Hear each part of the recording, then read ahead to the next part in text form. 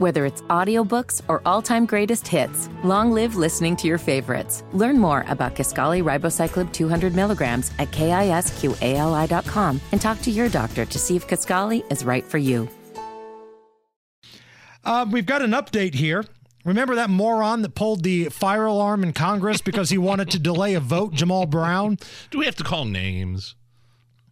I mean, okay. The moron that shall remain nameless that pulled the fire alarm to delay a vote. He has been hit with a misdemeanor and a little bit of a fine, but he spoke to the press for the first time yesterday. Not trying to disrupt any, official government proceedings. So I'm glad, the investigation found that was the case.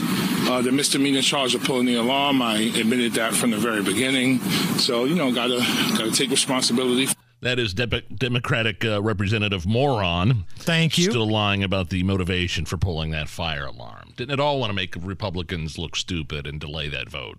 Right? And he is a former school official who apparently did not know how a fire alarm works. That's the excuse we're all going with, and apparently everybody's fine with it. So if you walked into the Capitol on January 6th after a security guard said, please, come on in, walk right this way, you get stuck in federal pound-me-in-the-backside prison, but this guy pulls a fire alarm, delays the people's work, and he gets slapped with a misdemeanor. And they're laughing about it. They're joking about it. They're having a good time. He's got to pay $1,000 and write an apology or something like that. I mean, it's really nothing. I mean, it's nothing. He got away with it. That's, in essence, what happened. He's going to get away with it. Representative Moron. Thank you. You're right. We shouldn't call people out by name.